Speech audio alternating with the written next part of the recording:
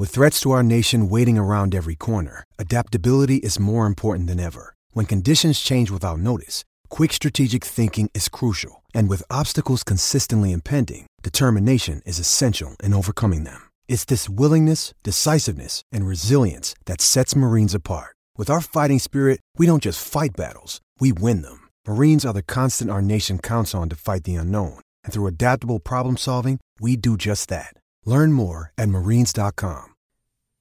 All right, hello everybody and welcome. You are listening to Inside the Glass on KAMP Camp Sports Radio, the original hockey podcast of Southern Arizona. I am your host, Rob Leonio. Alongside, as always, is Eric Clark, and today we have a special recording date. This is Tuesday, February 26th, aka the day after the NHL trade deadline. It was quite the day, Eric. Lots of really big moves around the league. What do you think of this trade deadline? Is it better? Is it worse than other ones? I thought it was extremely active. I think we saw a lot more movement than we normally do. I think that we really saw a lot of commitment from teams in terms of a lot of teams committing to full rebuilds and a lot of teams committing to going all in and trying to go all out and acquiring a bunch of assets. You don't see that in the past. You would often see teams that were kind of stuck in the middle that would make these inconsequential moves if they were like a bubble playoff team or something. But this year there really weren't too many in-betweeners except for, say, like the Buffalo Sabres trade with Anaheim, because that's a move that was a deadline acquisition to make Buffalo good now, getting Brandon Montour to shore up that defense a little bit. But at the same time, it's also more of a long-term move because Brandon Montour is a younger guy. He's only 24 years old and is a good defenseman that can grow with that team going forward, because the Sabres aren't contenders by any stretch of the imagination. More likely than not, they're going to miss the playoffs. They still could make it, but given how well Carolina has played and given the pedigree of the Pittsburgh Penguins, I don't see them passing either of those teams, which are the two that are ahead of them. Yeah, I totally agree with you. It's interesting, in terms of how active this trade deadline was, because I would see, a well-established name that I would, at least in my mind, I would associate with that team, and I see, they got shipped over to a different team. That's interesting. Well, look at the Wayne Simmons trade to Nashville, because, Wayne Simmons was really a part of that identity for the Philadelphia Flyers. And he was one of those guys that it's really hard for you to imagine him playing in a different uniform than the Philadelphia Flyers. But that was obviously one of the bigger trades of the deadline, which we'll definitely get into. Oh, absolutely. When I saw that one, I was like, whoa, I did not see that coming. But I did. Well, they were talking about Wayne Simmons being in play in that potential trade between the Edmonton Oilers and the Philadelphia Flyers. Obviously, that didn't happen. People knew he was going to be on the move, but I kind of still in my head when I first saw that, it still caught me off guard because, again, as you said, he is part of the identity of the Philadelphia Flyers. Right. But speaking of which, though, I do consider, if we're going to the Predators as one of those guys that went all in. They really took advantage of this trade deadline. I thought they did a pretty good job. Oh, I thought that they were definitely one of the better, more active teams in the trade deadline. Given where guys like Pekka Rinne are at in their career right now, it makes a lot of sense for David Pulley to have that all-in mentality, especially considering the talent he has elsewhere in his lineup. Again, guys like Wayne Simmons, guys like Boyle. I'm just gonna filter out the Nashville Predators here on Cap Friendly. They got Brian Boyle. Brian Boyle. I was drawing a blank on his first name. Obviously, those are two guys that, Boyle's more of a secondary guy. He's more of a depth centerman, but a very good one of the best in the league at that. Absolutely. Like we were saying a couple of weeks ago, he's a guy that makes the Predators much tougher to play against. And then Wayne Simmons is one of the premier power forwards in the league today. So there's a lot to like about the moves that Nashville made this year. That's just my general thoughts. What do you think about Nashville? Yeah, I like what Nashville did because, again, they're one of the teams, one of the couple teams on my list of teams who I believe are literally going all in, trying to push for that Cup final, for that Cup run, and it's going to be interesting to see because the Western Conference is getting even more and more stacked as we through this trade deadline. I think most of the teams that benefited are Western Conference teams, with the exception of a couple teams like Columbus, but it was quite. Well, I think that Ottawa was the big winner of the trade deadline. Rob and I were talking about that before the show. A lot of people are going to focus on who made the big deals and who acquired all the players when they're saying, who won and who lost the trade deadline. But in the sense of a rebuilding team, in the sense of fitting the needs of that organization right now, I think that Ottawa did a better job than anybody. Absolutely. Just because let's see how many first-round draft picks, how many second-round draft picks they acquired. I mean, I know they shipped out Dzingel. I know they shipped out Duchesne. And obviously Mark Stone yesterday. That was the huge deal of yesterday afternoon. But that's literally minutes before the deadline. Yeah, minutes before the deadline. And let's go over to Ottawa. Let's just get a list of some of the stuff that they did. So in terms of draft picks, so they got a 2020 second-round draft pick, as well as a 2019 or a 2020 second round, also 2021 second round, a 2019 conditional first round, a 2020 conditional first round, and that's it for the draft picks. In the conditions for that in the Duchesne deal is that if the pick is top 3 for the Columbus Blue Jackets, in the event that they miss the playoffs and somehow miraculously score big in the draft lottery, Columbus will instead send their 2020 first rounder to Ottawa, which, I mean, that's a pretty reasonable condition. I don't think we really foresee that happening. They don't want to make the same mistake that they made with Colorado. That's non-lottery protected, so it's just Columbus doesn't want to make the mistake that Ottawa did. Yeah. Well, no, Ottawa's was actually lottery protected. They chose to keep the pick that they used to select Brady Tkachuk because they didn't really want to bet against themselves to be a really bad team next year. But this year. Here's what I think. What the funny thing is, obviously, I'm kind of deviating a little bit, and it's going to be a really really quick bit on this, but. Ottawa, very well could finish last in the league and have the highest odds of getting that first pick, essentially. Well, they look like the odds-on favorites at this point after shipping out 3 of their best players. Jack Hughes, but the thing is, that pick belongs to Colorado. Yeah.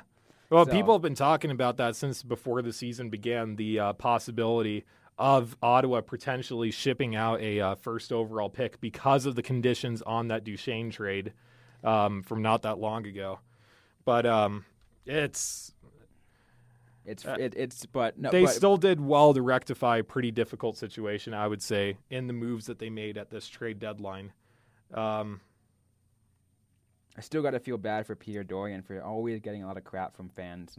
It's not like he's doing his best with a difficult situation. And then the move that I actually liked the best for Ottawa was Ryan Dzingel. Yes. Getting sent to Columbus. When I was at the Roadrunners game when this was initially announced, and Brett Fair and I were talking about it, and we were both saying that the type of return that they got for Ryan Dzingel is what we would have expected in, say, a Mark Stone trade, or at least the price was a little bit closer to what we would have expected in a Mark Stone trade, not a Ryan Dzingel trade. Because, 2 second-round picks is a lot to give up, plus a pretty decent roster player in Anthony Duclair. For a guy like Ryan Dzingel, I loved every part of that trade.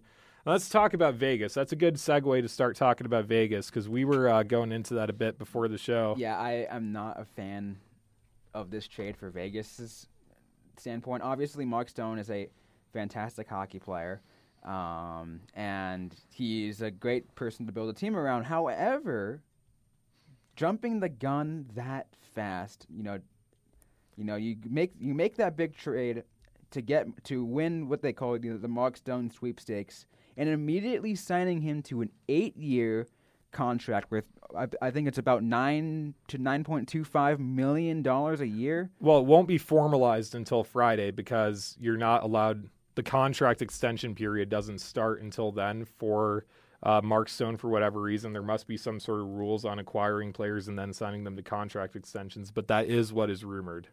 But yeah, but that's what it's very likely going to be. And I got that. I heard about that, and I'm like, wow, Vegas, you're really gambling here. Well, I'll tell you. Okay, well, actually, no, they're saying. Oh, okay, yeah, that's for the 2019 season. I thought that they already were showing the extension that Mark Stone will imminently sign, but they are not uncap friendly. But I'll tell you the big problem with Vegas is that cup run that they made last year, I think it was almost the best and the worst thing to happen to that organization. Because you have to remember that they are still a expansion team that is starting from scratch. They drafted a bunch of guys off of other teams that were not protected, and they haven't had decades and decades to build a prospect pool. So they've already depleted their prospect pool in the deals that sent or got Max Pacioretty back to Vegas and then got Mark Stone over to Vegas. They sent away Nick Suzuki, which was their highest draft pick in the 2017 draft. And then now they also sent away Eric Brandstrom, which was also another first-round pick that they had from the 2017 NHL entry draft. So basically they shipped out two of their top prospects in their organization to get older, more veteran guys to win now, which doesn't bode well for a team that doesn't have that prospect pool. It just doesn't. And yet you have to have a well-established program, like something like that. Obviously, well, you need to replenish your ranks from within. That's the NHL today is all about drafting and developing. And I think that's why San Jose is being considered a winner in this draft, just trade deadline, because they have a prospect pool and it's looking pretty strong. Not to mention, look what they have now. Well, absolutely. But just one more thing on Vegas I'd like to mention. Is the Thomas Tatar deal at last year's trade deadline. In that deal, Vegas sent their 2018 first-round pick to Detroit, which became Joe Veleno, who's one of the top prospects in the Detroit Red Wings prospect pool right now. He's tearing up the QMJAHL this year and is projected to at least contend for a roster spot next year in Detroit. Yep. And then they also sent away a second-round pick and a third-round pick in that same deal over to Detroit. So those are three top-end draft picks that they sent away. They didn't outright send away prospects, but they sent away those draft picks too, not to mention the second-rounder that they sent away in the Mark Stone deal. Yeah, it's Vegas, again, they're really gambling on the fact that they want to win. And if you're in for an expansion franchise, as I said, it's too early, way too early to do that. And they've dropped off really quick, as Rob and I were talking about before the show. Yeah, at the turn of the new year, Vegas, Calgary, and San Jose were runaways for the Pacific Division. They were just going and going and going, and now it's just Calgary and San Jose. They're now 20 points ahead, and the Vegas is just stagnated, and now Arizona's come close to catching up to them. Well, a big factor in that drop-off for Vegas has been the declining play of Marc-Andre Fleury. He hasn't been the Vezina Trophy caliber goaltender that he was last season for Vegas in that expansion year. And that really begs the question, where does this go for Vegas? Because if Vegas doesn't win a cup now, all of this will be seen as a failure in the future. And you and I think, would be both in agreement in saying that Vegas is not a top contender for the cup this year. Yeah. As the third seed in the Pacific Division, they will not climb any higher. And as Rob just mentioned, there's actually a slight chance Arizona could even pass them, which many people would have thought unthinkable just a couple months ago. Especially with all the injuries Arizona has too. Well, Dvorak's making his season debut tonight. Yeah. Good for him, by the way. Anyways, but yeah, where does this go for Vegas? Because you know how temperamental of a sport hockey is, especially when you're dealing with veteran guys. Right. What happens when Marc-Andre Fleury's play starts declining? What happens when Paul Stastny starts not playing as well? What happens when Max Pacioretty doesn't start playing well? And what if, God forbid, Mark Stone isn't the player that they thought he was when they offered him that 8-year extension? It creates a lot of problems. What you're going to have is a team that is right up against the cap, overpaying a bunch of old players with a depleted prospect pool, incapable of replacing any of those roster guys. So Vegas could be just an absolute train wreck of an organization 3-4 years down the road. You just don't know. I mean, is Malcolm Subban going to be Vegas's goalie of the future, really? Because, I mean, you have to think about it. Marc-Andre Fleury's not young. Not. He's 34, I think. Sounds about right. Sounds about Let's right. see. But anyways, yeah, you can start going into San Jose if you would like. Talk about the Nyquist trade and all that. Yeah, let's give one moment here just to double check. Yeah, Fleury's 34. Yeah, he's 34. That's right. But yeah, I mean, obviously, before we go to San Jose, I just want make some quick closing on Vegas. But yeah, I mean, obviously, as you just said, they're going to be in a really tough situation when that happens. Obviously, that's all speculative. If if these players don't have the kind of things, but the thing is, you have to prepare for that. You have to prepare for something like that to happen. Obviously, it could be catastrophic. It's easily foreseeable that it could become that way. Like you see superstars move, and then they become not what they expected. I'll use a free agent signing as an example with Ilya Kovalchuk in Los Angeles. Look how much of a disaster that ended up being. He won, and they would pretend made an old team older. They were going to put him on a. They were going to probably try to see if they could shop him, but no one wanted him. Like, it's just amazing how they can make a mistake like that. Like I said, with an expansion franchise, you don't want to have that win now mentality. You want to build a team. You want to make sure you're going to get an established prospect pool, an established team before you can really start. But that's the huge problem with Vegas. The early success that they had, the unprecedented it put it in their head. Yeah, it put it in their head that, oh, hey, we're not a real expansion team. We don't have to follow the rules. You know what? We don't need to build up our prospect pool. We're just going to go all in with this group that we have now. And now the front office's expectations are totally different. Coaches' expectations are totally different, and the fan base's expectations are totally different from what they should be for a team that is still in its second year. I think that I wouldn't call it reckless, but it's really tricky for all the reasons I just pointed out. Yeah. And like I said, in the way to segue into San Jose is look at the way that they built their team. Look at their prospect pool. Look at the San Jose Barracuda.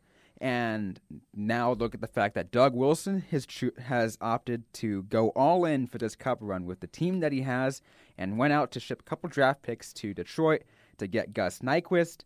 And Gus Nyquist, as great of a player he is, he's going to be sitting on San Jose's third line alongside Joe Thornton and Kevin LeBanc. Look at that top 9 forward group. And Nyquist is a former 2-time 20-goal scorer. I believe his career high was somewhere in the neighborhood of 28. He has 45 points in the season. Right. He's a great, and he's evolved over the course of his career into a great pass-first type of winger. And if anyone in San Jose's top 6 group struggles or gets hurt at any point in the postseason, Gustav Nyquist is easily the type of guy that you can slot into that top 6 group, just making them that much more of a threat in a cup run. And people were saying that, like, yeah, put him on the third line for now. Put him alongside Joe Thornton, see how he works. But if he needs to, he can easily replace Donskoy on that second line. And you know who I actually really want to give a lot of praise to, speaking of the Pacific Division, is Calgary for not going all in with the group that they have right now. I'm glad that they didn't jump the gun. Yeah, absolutely. They should have been happy with what they got, and they are. And it makes sense. They're going to have a go at it with the group that they have right now.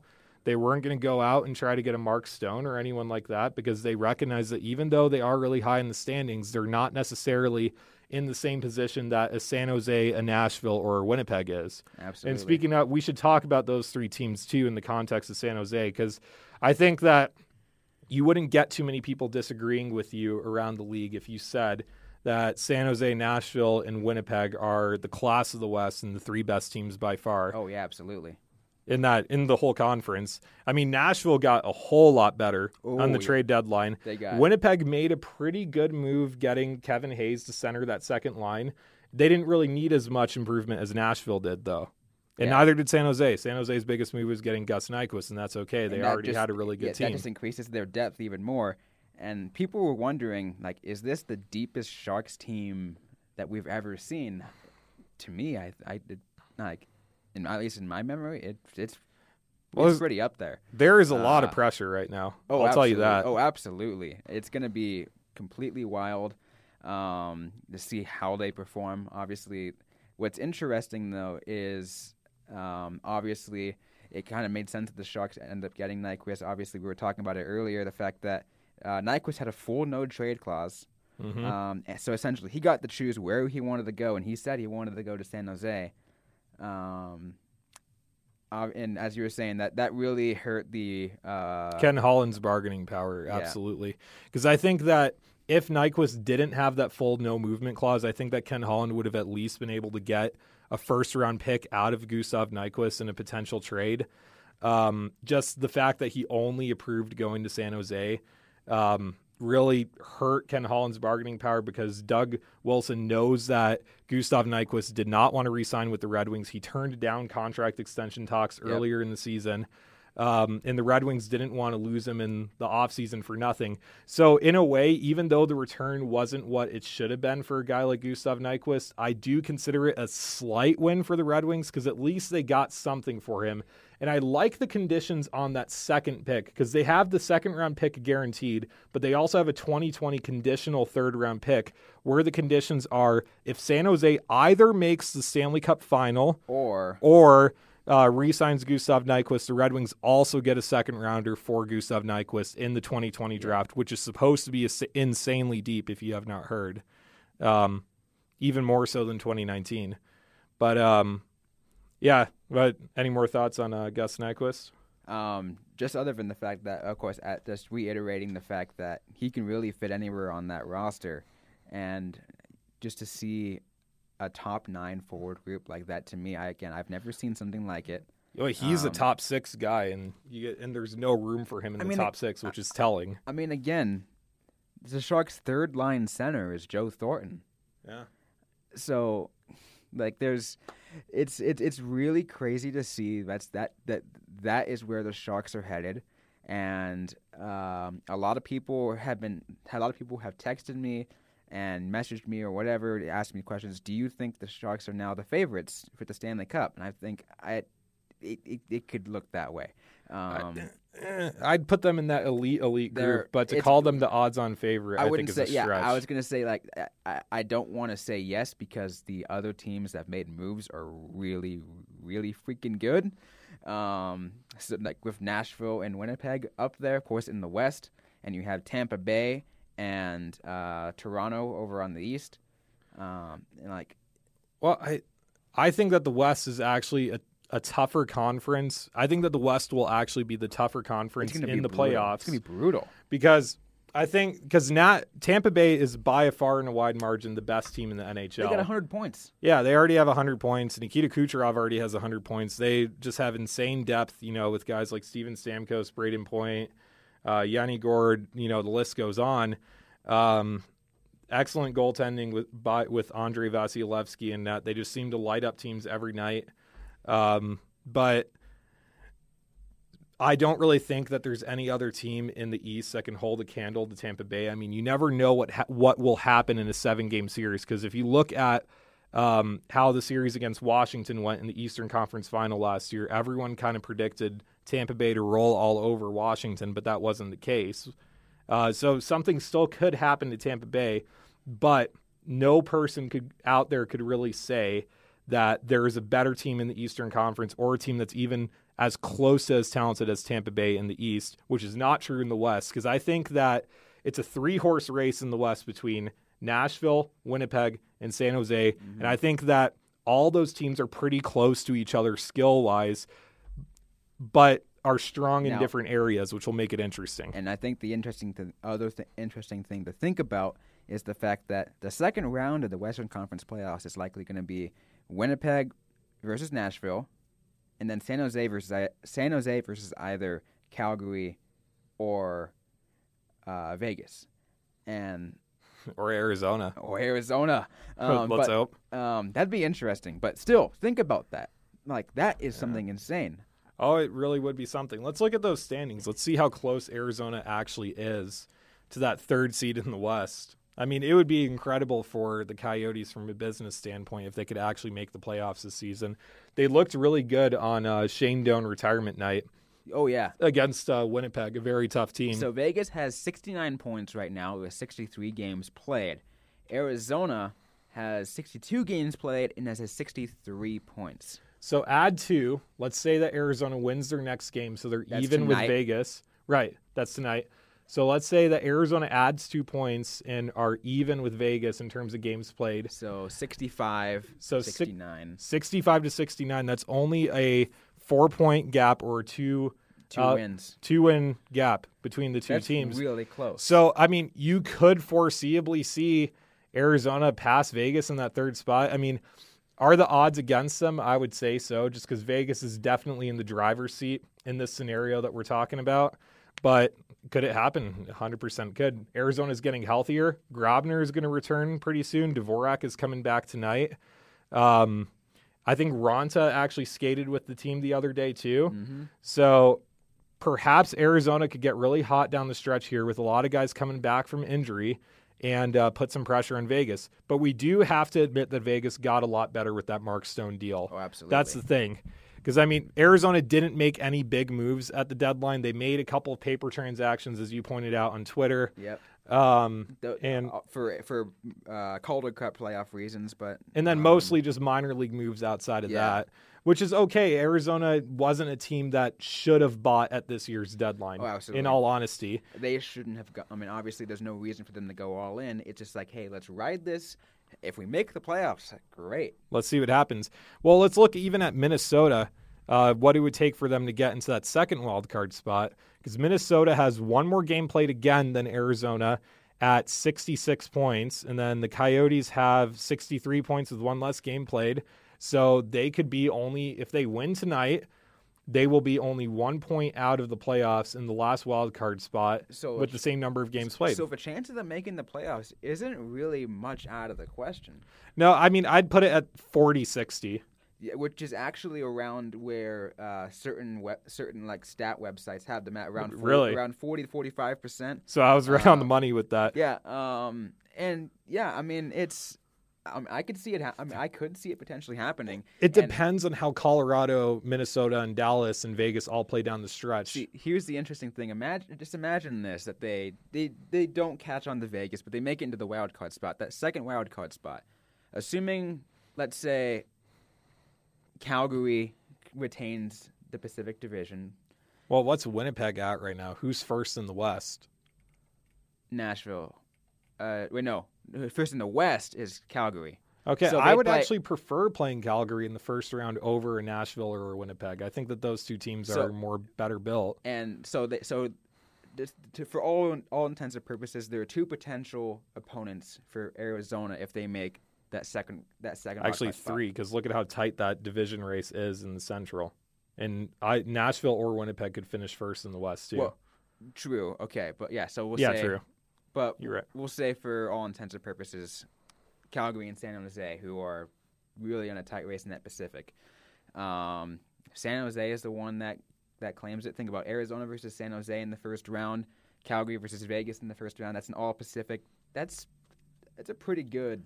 That'd be really cool to see. I would have loved to see, and I said this in one of our preseason podcasts, that I would have loved to see a Vegas-Arizona playoff series at some point in some scenario where, let's say, Arizona plays in the Pacific Division as a wild card team, and the seeding stays where it's at right now, and Vegas upsets Calgary or San Jose in their first round series. You could see that happen. I mean, probably a 10% chance of that happening, maybe less. That's very low. Very less, maybe low. The only other way I could see that happening is even less of a chance is if Arizona somehow climbs into that first wild card spot and they go through the Central and somehow upsets the other guys. And then conference final Arizona. Conference final Arizona Vegas. Oh my God, that would be ridiculous. Oh, unlikely. Let's talk about more likely scenarios. And don't count St. Louis out either. They've been one of the best teams in the NHL in this back half here since the All-Star break. Oh yeah. And they went on a 11-12 game winning streak. 11.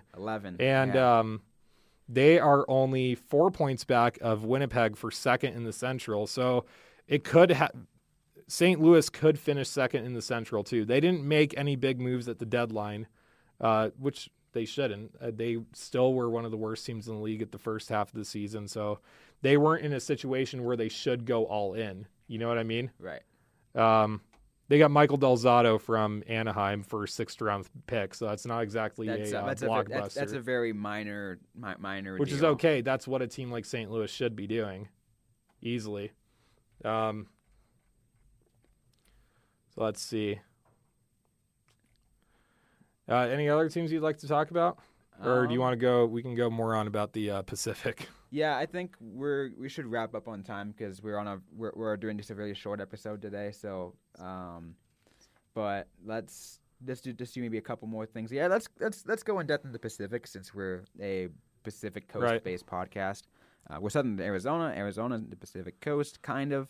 But it's definitely economically aligned with Southern California, so you can put it that way. Yeah, it's kind of West Coast. But yeah, the Pacific Division right now, it's gonna be a wild ride to see how, obviously, because that shakes out with Calgary staying put at the trade deadline, with San Jose and their acquisition of Gus Nyquist, as well as Vegas getting Mark Stone. Obviously, as we said, it's gonna be hard for Vegas to catch up to get Calgary and San Jose. Even with Mark Stone, I mean, it could happen. Obviously, they could fall back. I guess. I mean, they have to count on both Calgary and San Jose losing a lot of more games and Vegas going on a. No, absolutely. I mean, but Vegas is just such a weird animal at this point. I really don't know what to think of them because they don't have all that momentum. Like from the October 1st shooting like they had last year, which really gave them a huge push throughout the season into the playoffs. Yeah, they rode that story, and I got to say, that was a great story to write off of, and it gave them a lot of momentum, and I thought that was fantastic. See the community come together, all that good stuff. But it only can take them so far, and obviously we're seeing that. Yeah, I mean, well, you got to remember, too, with trade deadline acquisitions, the way that George McPhee was talking, he actually addressed the media today about the Mark Stone deal. And he basically said that it's rare for you to get a player via trade that you are capable of building your team around like that at the trade deadline. And that was very much so George McPhee's mind. It's very telling of the mindset in Vegas that, it's time to win now with this group, and we're going to build around the guys that we currently have. But you got to remember, too, that sometimes guys have a hard time adjusting to a new system and a change of scenery. I mean, look at Erik Karlsson at the beginning of this year. It took him like 30 games until he finally found his footing, and look where he is now. I still think that Erik Karlsson's a top 5 player in the world. Absolutely. I've said that for a long time. Top 3 even, I think you could argue. But it still took a player, even of Erik Karlsson's caliber, generational defenseman, multiple Norris trophies on his resume. Almost or about a third of the season to adjust to a new system and a new coach. I mean, how well is Mark Stone going to play in Gerard Gallant's system? A lot of it's contingent on that. And they didn't add as many pieces as San Jose did, and they sure as hell didn't add as many as Calgary did. Calgary added basically nothing. So Vegas is banking a lot more on their trade deadline acquisitions panning out, 100%. That's the big thing. And if Mark Stone doesn't fit in, my point is that if Mark Stone doesn't fit in, you could see that weird scenario where Arizona possibly ends up being that 3rd seed in the Pacific. Because if the rest of the team keeps playing how they have, and Mark Stone doesn't find his way in Vegas immediately, that's going to be pretty bad for the Golden Knights. That'd be very interesting. It could happen. It very well could. And I think if you're an Arizona Coyotes fan, you should be getting at least somewhat excited. Right. The fact that this is a possibility. The fact that Arizona can be a 3rd seed in the Pacific Division. Obviously, you're putting yourselves in a tough situation because the Pacific Division is going to be a tough road. Right. But still, you're putting yourself back into a playoff spot, which they haven't been in quite a while. Since 2012. When they went to the conference finals against L.A. Yeah, and Shane Doan, whose number was just retired, was still on the team. Exactly. And I think we'll talk about that when we have time on Friday. Yeah. But I thought that was a fantastic ceremony. Yeah, it was. Absolutely. But, yeah, I mean, I think looking at it, it's gonna be quite the. It'll be Yeah, it'll be something. 82-85. Calgary has a game in hand right now, so it's going to be... They're only 3 points apart. If Calgary loses their game, they are playing tonight, I believe, because I have Sean Monahan. It's live right now against New York Islanders, so... Who are they? What's the score? It's 0-0 at the time of this recording, and San Jose is 1-1 against Boston at the time of this recording. Okay. Well, we'll see how that all shakes out. And then Vegas plays Dallas tonight. So we'll see how all those games turn out. All of them play tonight. And Arizona plays Florida. So lots of Pacific Division games to keep your eye out on. Yeah. Well, we'll see how that all goes, and we'll address that at a later date for sure. We'll see how things go. But I guess we'll wrap things up here. We have nothing really else to nothing really else to talk about. Very exciting trade deadline, obviously. I always love to treat the trade deadline as if the Sharks make a move as a great early birthday gift. But well, sometimes it's on my birthday. Who knows? But it's fun. I love the trade deadline. Obviously, the last couple of years for San Jose has been quite the years for trades. Last year was different, though. I think this is one of those. This is a rental buy-in, go all. Let's win this. Well, they have only one shot left with this group, though.